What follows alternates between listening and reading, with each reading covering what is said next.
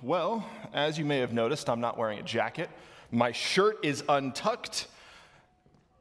And I want everyone to take their bulletin, lift it up in the air, look the wonderful notes that you have. Set them down. I'm off script today. Let's go. Looking forward to it. Yeah, I'm not talking about Gideon this morning. I'm going to talk to you about a different guy. A guy that doesn't actually say anything in Scripture, but is mentioned 12 times.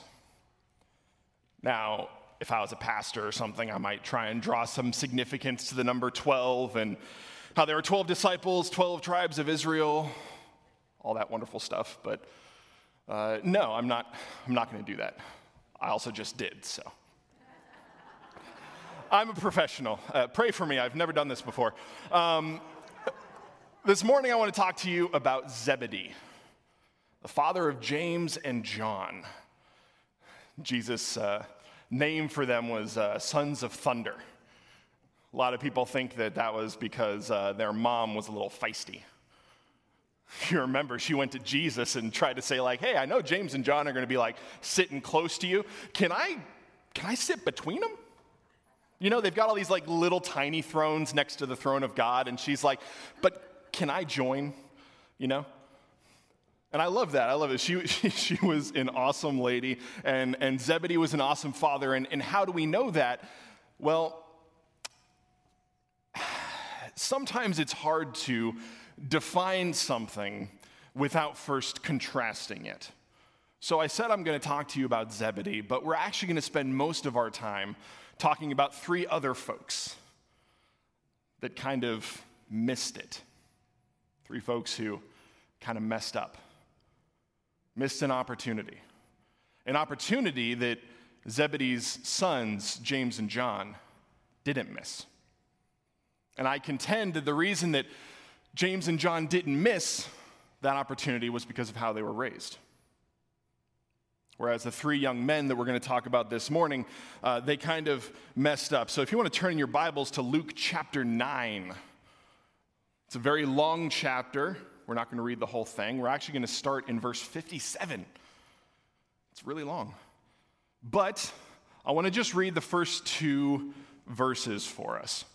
And as they were going on the road, meaning Jesus and his camaraderie, someone said to him, I will follow you wherever you go.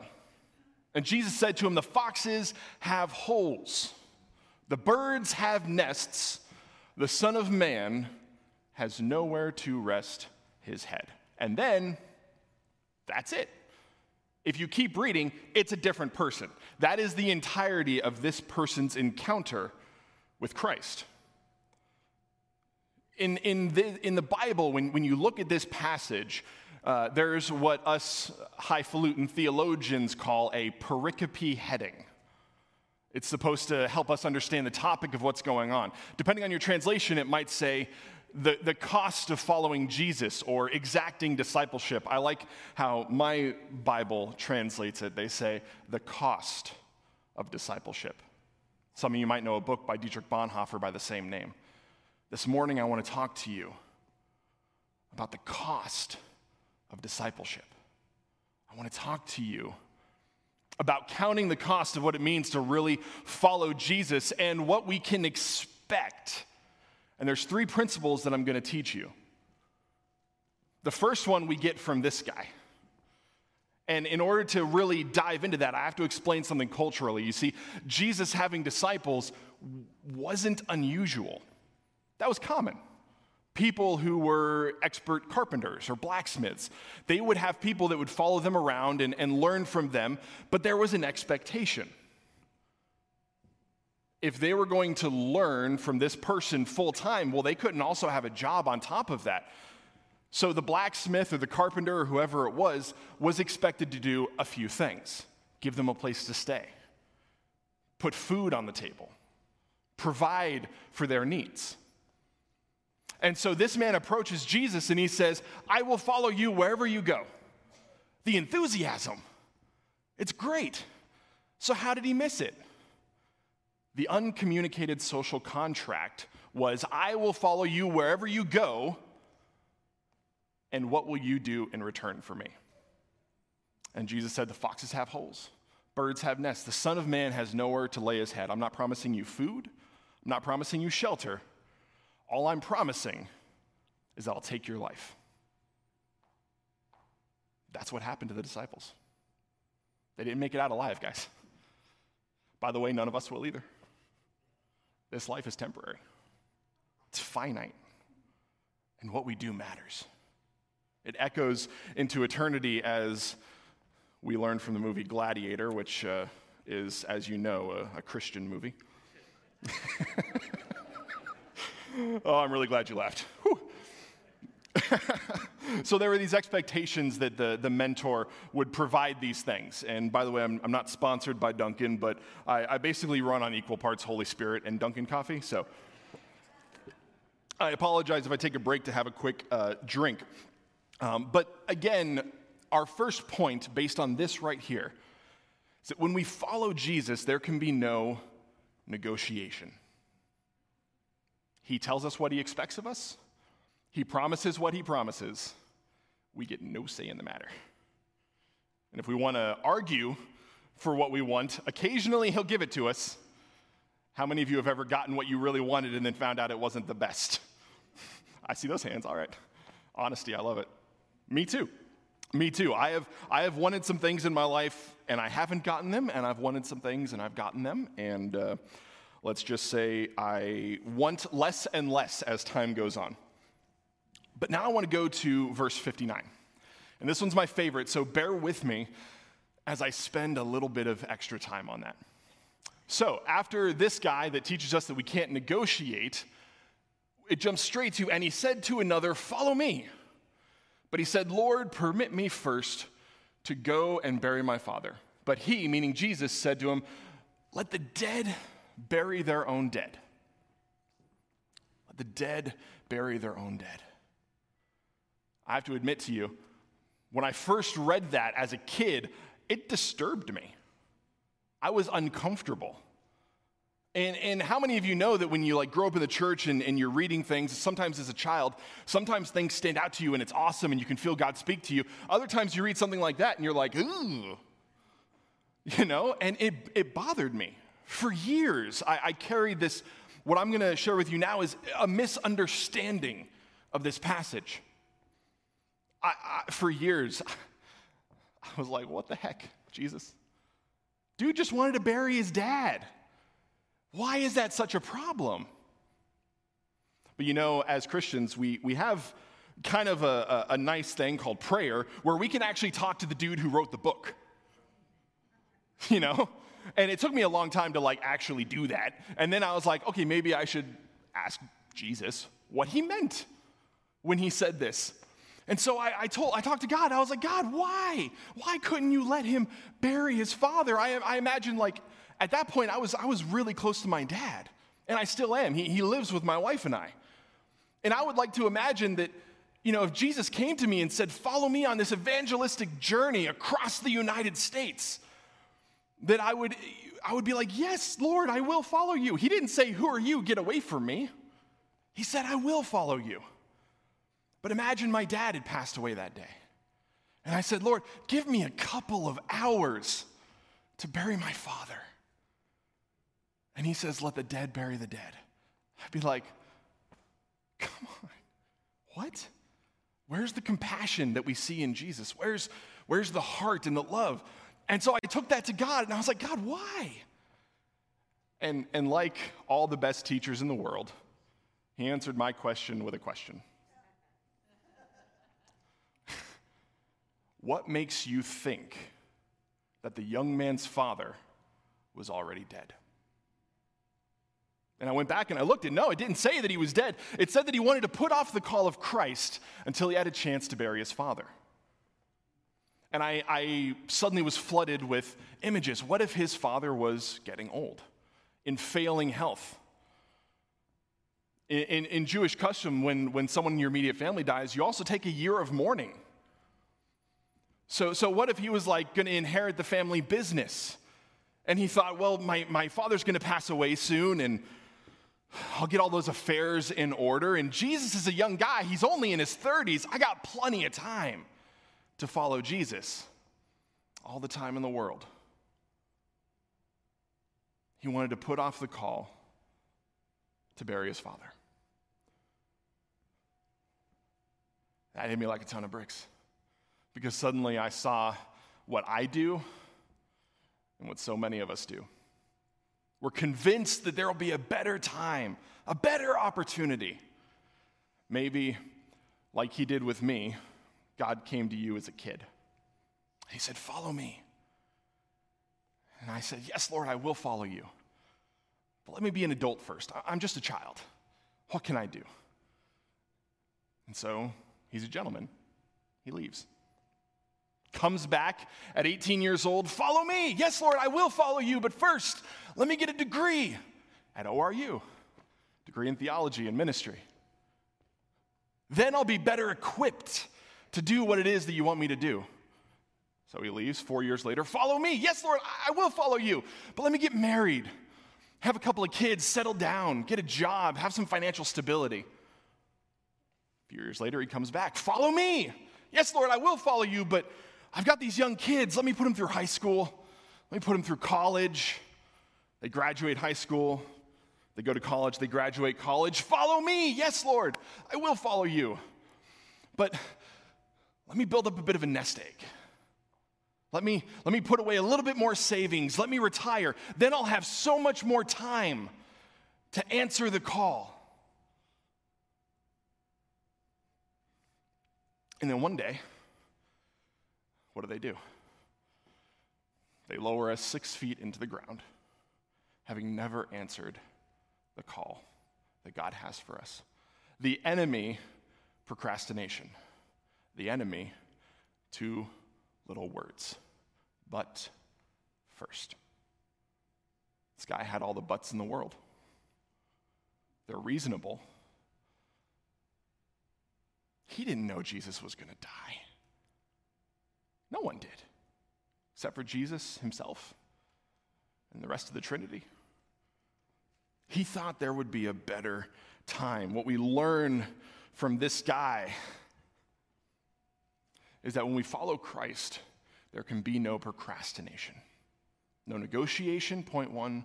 Point 2, no procrastination. The best time to answer the call of God is when he calls you. The second best time is before we leave our service today. It's right now. If you're waiting for God to show up until I started talking, you missed it, because he showed up like during the worship. And he showed up before that when there were some ladies praying over here. Whew. God is here. And God lives inside of you. He's calling you every single day. I have a lot of but firsts in my life. There's a lot of times that I put it off. You think I was joking when I said, "Let me go to ORU and get a degree first"? Called me into ministry when I was in high school. And I convinced myself no one would listen to me if I didn't have a college degree. I don't regret going to ORU. I met my wife there. God definitely used it in awesome ways. But I do think I missed some opportunities because I was too scared. I convinced that I had to qualify myself, as if God's call wasn't qualification enough. I don't want anyone here to experience that for one more single day. And if this isn't speaking to you whatsoever, praise God. Think of someone in your life that this would, and be praying for them during this message, because we ain't done yet. We got a little bit more to go. We got more people to talk about. And see, the reason that this speaks to me so much, what these 3 people, and we'll get to the third one soon, is because in my eyes, the greatest tragedy is a wasted life. How many of you were alive in June, let me see, I wrote the date here, 25th, 2009. It's only 12 years ago. It was like everybody in here, right? You were all here, okay. All right. That date may not stand out to you. And I'm going to age myself a little bit, and I apologize if I make anyone feel old. But June 25th, 2009 was the summer between my junior and senior year of high school. Not college, high school. I know. I'm a youngin'. I'm 29. I apologize. It's okay. What did Paul say to Timothy? Don't let people look down on you because of your age.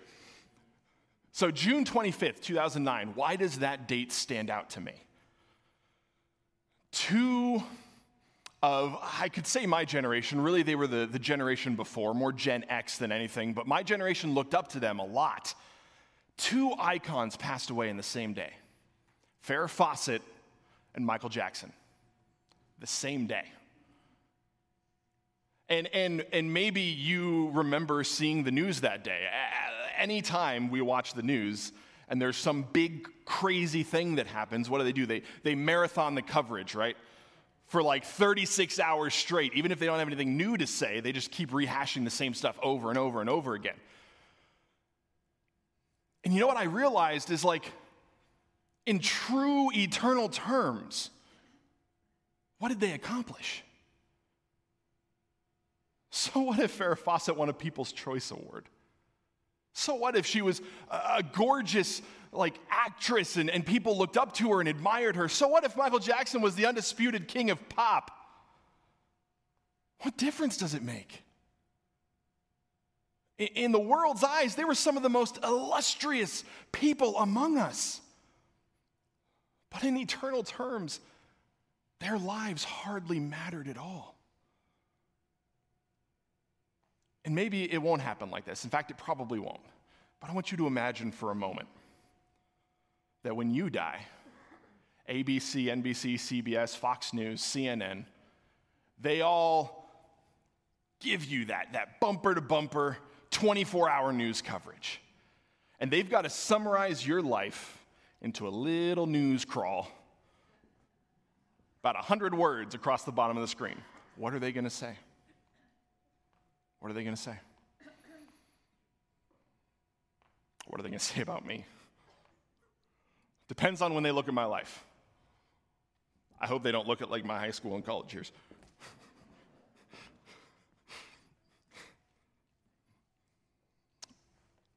One day, we are going to stand in front of God. Regardless of what that news crawl would say, we're all going to get to heaven. We're all going to stand in front of God. What is he going to say? Can God look at me and say, "Well done, my good and faithful servant," like he did with David? I don't know. I hope so. I try, but I'm not perfect. I am so far from perfect. Please, God, don't follow me, follow Jesus, right? But there's one thing that I have resolved myself to do, and that is to not spend my life caring about things that don't matter for eternity. There's so many things we get distracted by, so many things that take our attention. But I can guarantee you one thing: there's going to be no one that gets to heaven after living a long life and regret wasting it in the service of the King. No one's going to get to heaven wishing they had done less for God, wishing they had done less for his kingdom, wishing they had shared the gospel less. It's always going to happen in reverse. I'm going to tell you my favorite movie, and it's going to shock most of you because I doubt this really makes the number one movie list for a lot of people. Schindler's List. I know. It's probably because I'm part Jew, so it means a lot to me. And if you don't know the story, Oskar Schindler was a German. This is a true story. He was played by Liam Neeson, which is so cool. Spielberg directed it. Oskar Schindler was a German working for the Nazis. He was a businessman. And he has these factories and these concentration camps where the Jews are working. And he comes to find out the atrocities that are being committed against them, and he realizes that if the Jews are considered fit enough to work, then they're not being carted off to gas chambers. And so he finds ways to get the old and the young and the frail marked as healthy enough to work, giving them jobs in order to save their life. He saves like 1,000 Jews doing this. to the point where the children, the grandchildren of these Jews that survived the Holocaust because of him, they call themselves Schindler Jews because they owe their entire existence to the faithfulness of this one guy who didn't die in a blaze of glory, but from the inside out did everything he could to save every Jew that he could. And at the very end of that movie, there's a scene as the Jews are being liberated, the Nazis are leaving, and he's standing outside of a camp in a crowd of the Jews that he had saved. Sir Ben Kingsley is there. He's also one of the main characters. And Oscar breaks down outside of his car as he looks at his watch. And he was a businessman. It was a nice watch. And he realizes, I could have saved 2 Jews if I had just sold this watch. I could have bought them. This car, that's like 30. You will never get to heaven and say, man, I wish I had done less for God. But it'll always happen in reverse. Before we go to the third person, I like to call them the 3 recruits, we're gonna jump over and we're gonna look at Matthew 4 real quick, starting in verse 18. You can turn there if you want, but I'm gonna jump in there and just start reading. The pericope heading here is the first disciples. Spoiler. Now, as Jesus was walking by the Sea of Galilee, he saw 2 brothers, Simon, who was called Peter, and Andrew, his brother, casting a net into the sea, for they were fishermen. And he said to them, follow me, and I will make you fishers of men. Immediately, everyone say immediately. They left their nets and followed him. Going on from there, he saw 2 other brothers, James, the son of Zebedee, and John, his brother, in the boat with Zebedee, their father, mending their nets, and he called them. Immediately, everyone say immediately. They left the boat and their father and followed him. Immediately. Wow.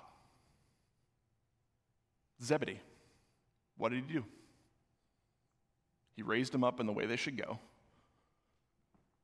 And when they were old, they didn't depart from it. That's why Zebedee is the hero in this story. He didn't go on a gospel crusade. He didn't fund some incredible missions project. He humbly raised his sons. And I'm sure he worried. How many parents in here have never worried about your kids? Exactly. He didn't know. Until that moment, God had not come up to them and asked them to follow him. This was that moment. They were adults. Say they were maybe in their 20s. Up until that point, Zebedee didn't really know if he had done a good job. He hadn't been tested yet. So I want to encourage you, if you're still waiting on seeing the fruit of what you're doing with your kid, hold on. God's not done with them yet. There's still life to live. Jesus comes to them and he says, follow me. What do they say? Sure, yeah, let me just finish fixing these nets. Do they say, okay, but I mean, we're partners with our father's business. Like, give us a little bit of time to square things off. They were in the boat with Zebedee. No, it says immediately. They left their nets. They left the boat. They left their father. And they followed Jesus. Immediately. It speaks to me.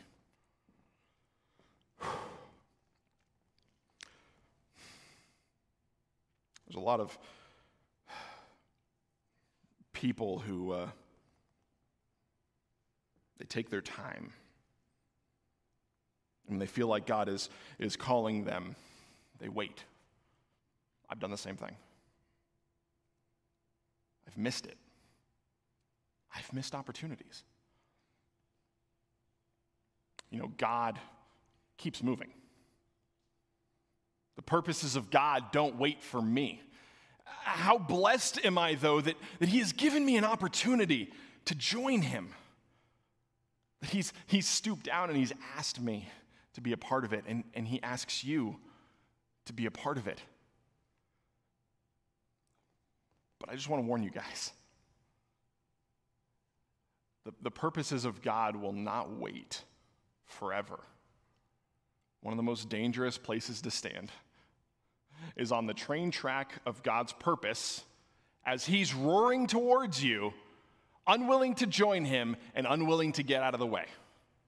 Because that train's going to hit you.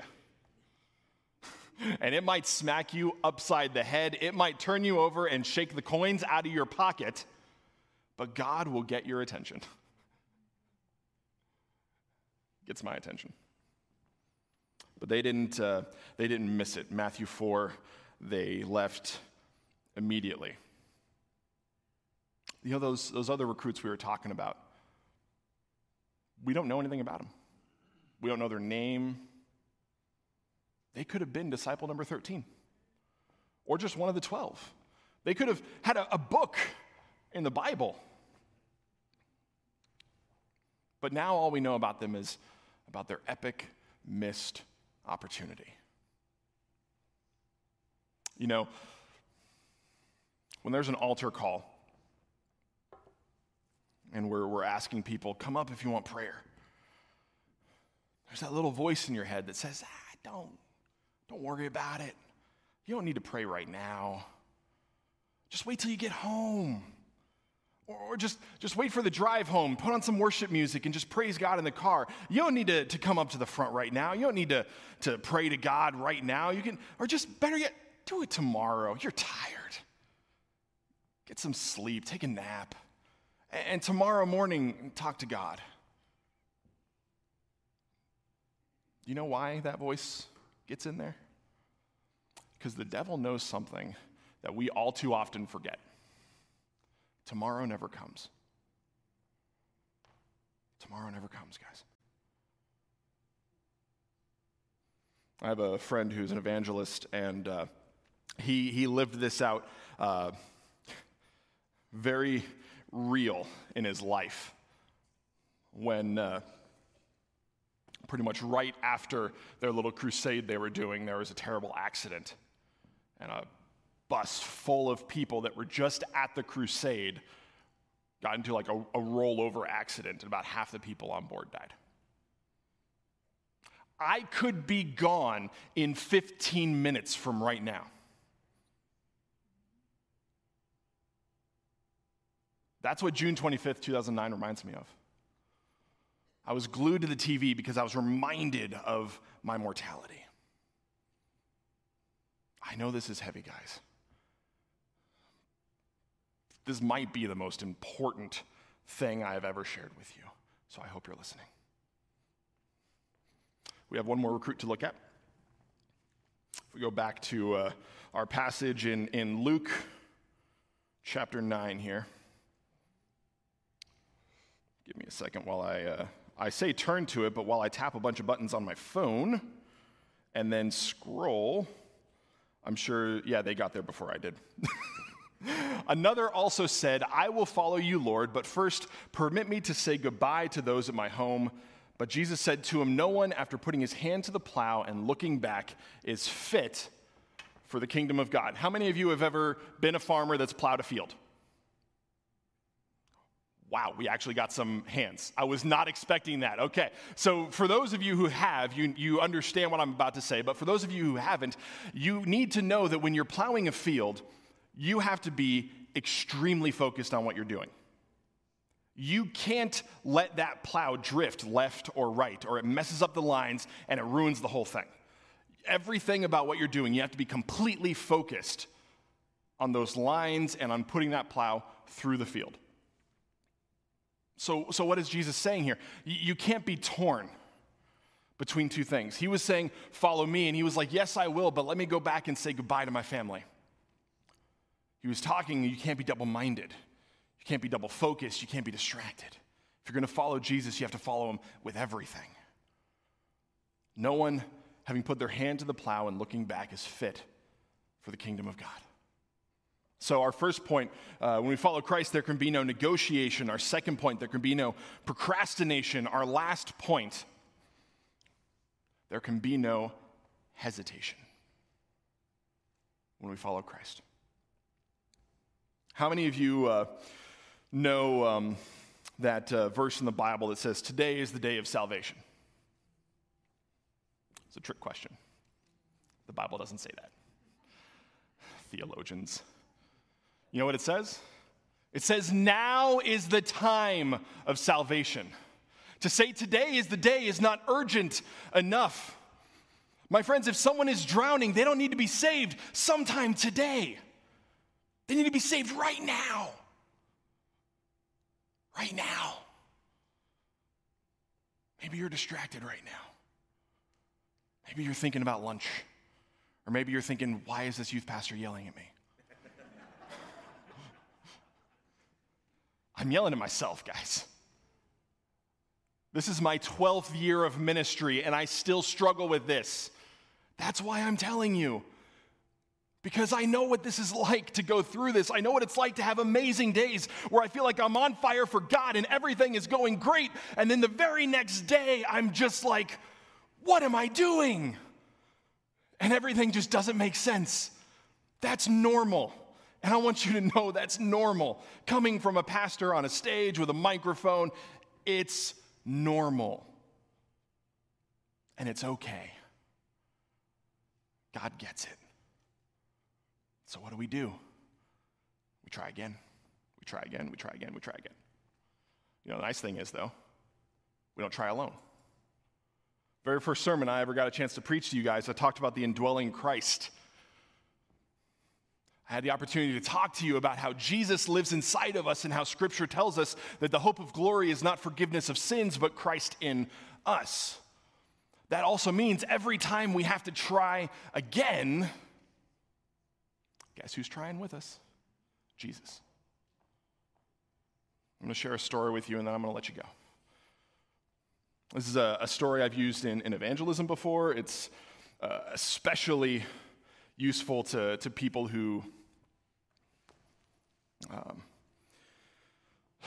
have meager lives by American standards anyway. It's a story of a guy who lives in a mansion. And the mansion is pretty good. He's got 10 rooms. That's pretty great. I got like 2. But he's got 10 rooms, 5 upstairs, 5 downstairs. He lives in like this secluded area in a forest. It's a gorgeous mansion, really. And one day there's a knock at his door. He has a glass door, apparently. And he goes and he opens the door, and wouldn't you know who's there?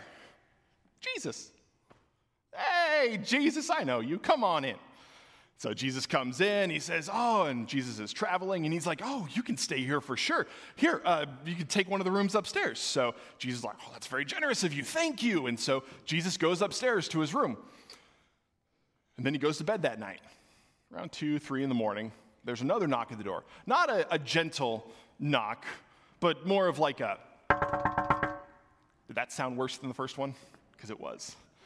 So he's like, he's awoken from his sleep. It's the middle of the night. He's like, who could here's the thing. Someone knocking on your door at 2 a.m., never a good thing. Never a good thing, right? And so he's nervous, and he comes up to the door, and he nervously kind of cracks the door open a little bit, and he looks, and you guys know who was outside this time? It was the devil. And as soon as he cracked the door a little bit, the devil just got a little pinky toe in the door. You know, if you give the devil a pinky toe, he'll take a shoulder, and pretty soon he's going to bust that door open. And that's what happened. And he wrestles with this guy all night, Satan pouring temptation over him, tormenting him, just wrecking everything downstairs in this fight. And then the sun comes up, Satan gets up, straightens his clothes, hops out the door. And the man is exhausted. He's been awake all night fighting the devil. He goes to the kitchen, he gets some coffee, probably Dunkin'. And then who comes downstairs, bright-eyed and bushy-tailed? Jesus. And the guy's like, Jesus, where were you? I was fighting Satan all night. And Jesus goes, oh, sir, this is your house. I just have one room, and I don't want to impose. And he goes, oh, I get it. I'm sorry. All right, let's split this 50-50. All right? You get all the rooms upstairs, I'll take all the rooms downstairs. Jesus is a gentleman. Thank you very much, sir. I'll take what you give me. So they have the rest of their day. They go to bed that night. Jesus goes to bed. The man goes to bed, but he's lying awake, worried, until suddenly around 2 or 3 in the morning, there's a knock at the door. And he hadn't slept yet because he was so nervous about what was going to happen. So he gets to the living room and he's walking slowly towards the door. He doesn't want to open it, but he can't stop himself. And he goes and he cracks the door just a little bit. You guys, do you know who's there? It was the devil. Shocker. He comes by more than once. And again, he opens the door. Devil slams it open. And they fight again. The devil is pouring temptations over him and tormenting him for the entire night until the sun comes up. He stands up, straightens his clothing, heads out the door. The man goes to the kitchen, doesn't make coffee this time. He's exhausted and can't really think straight. Jesus comes down, and this time the guy is angry, furious. I gave you half of this house. Why aren't you helping me?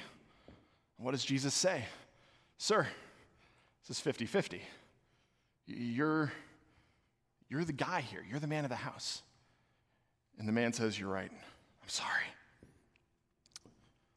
Look, you take 9 of the rooms. We're all groaning now because we've thought ahead to the end of the story, right? But this guy, in the midst of it, he says, just don't take the master bedroom. There's some things there I'm not proud of. There's some things in my closet that I don't want you to see. How many of us do that? We give God almost everything. You guys know that song, I Surrender All? Most. Jesus is a gentleman. Thank you very much. He goes to bed for the night. And this time, the young man is pacing in his house downstairs, and he can't sleep. And then he can't help but to hear around 2 or 3 in the morning, yet another at the door. He knows who it is, and y'all know who it is, the devil. But he can't stop himself as he takes step after step, sweating, knowing what's about to happen.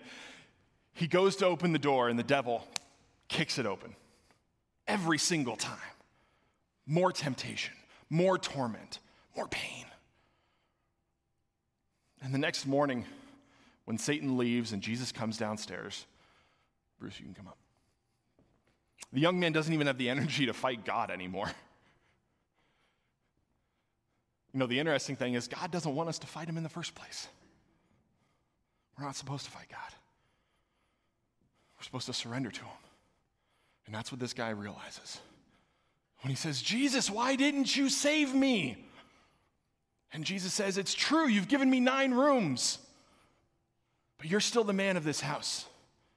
The deed is in your name. And as long as you're the owner, you must be the defender. And you must be the protector. The man says, you're right.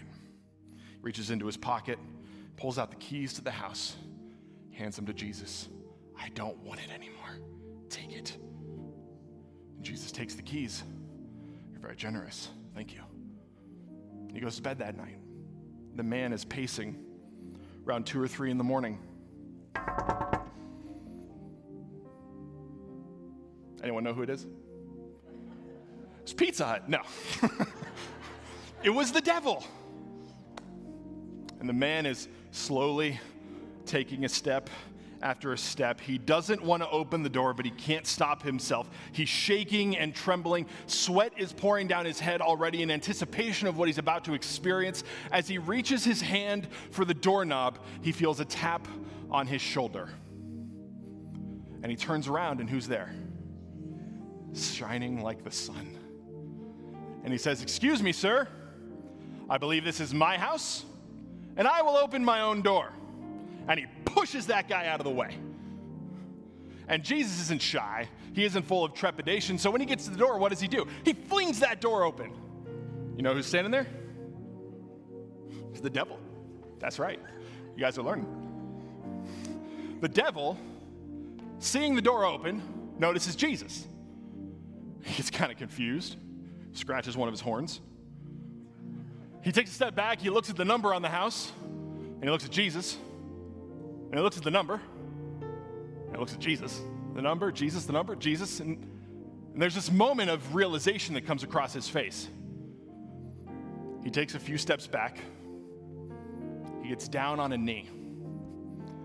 Do you know what he says? "I'm sorry, sir.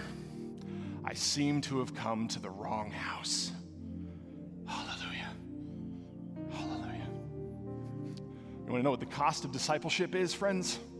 Everything. He wants it all. But if you follow him, it's going to be the best life you could ever live. It's not free of pain. It's not free of suffering. We were promised that we're going to have trials, but we also have the one who overcame all of those trials with us. Amen? You're not alone. There's many dangers, toils, and snares on this road. Several years ago, I was sitting, not literally where you are, but in a church like you are, and I heard something very similar being preached to me, and it wrecked my life. I was distraught. I had realized that I bought into this American dream, and that was my pursuit, instead of giving everything up in the pursuit of my Savior. Changed the whole trajectory of my life. And I haven't figured everything out. Like I said, I'm not perfect. I'd say ask my wife, but she's in another state, so you can't.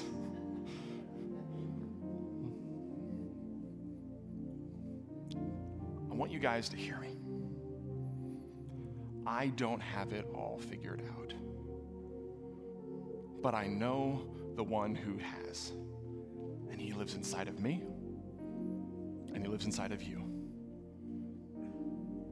And this morning, if you believe that God is calling you to anything, if you believe that he has spoken anything to you, answer.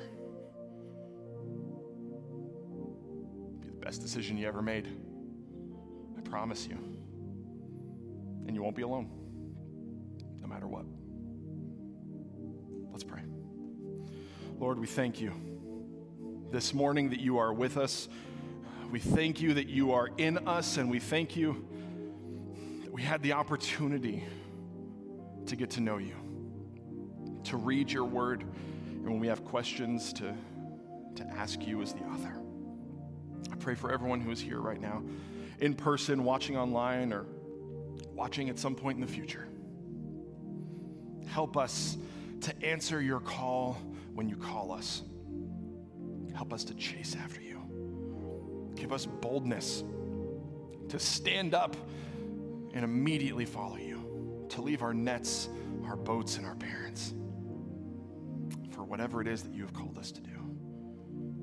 I specifically pray for anyone in here who feels like they've been given direction from you. Help them to stand.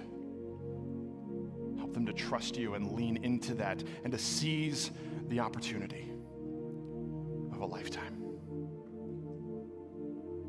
I love you, Lord.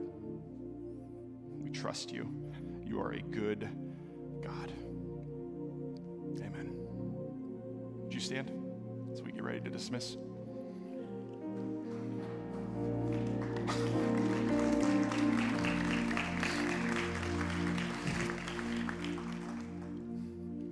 As you guys leave and go to lunch, talk about God. Just a little bit. Bring him into every conversation in your life. You'll never be sad that you do that. Now unto him who is able to keep you from falling and to present you faultless before the throne of his great mercy, be all might and power and glory forever and ever. Amen. God bless you. Enjoy the rest of your Sunday.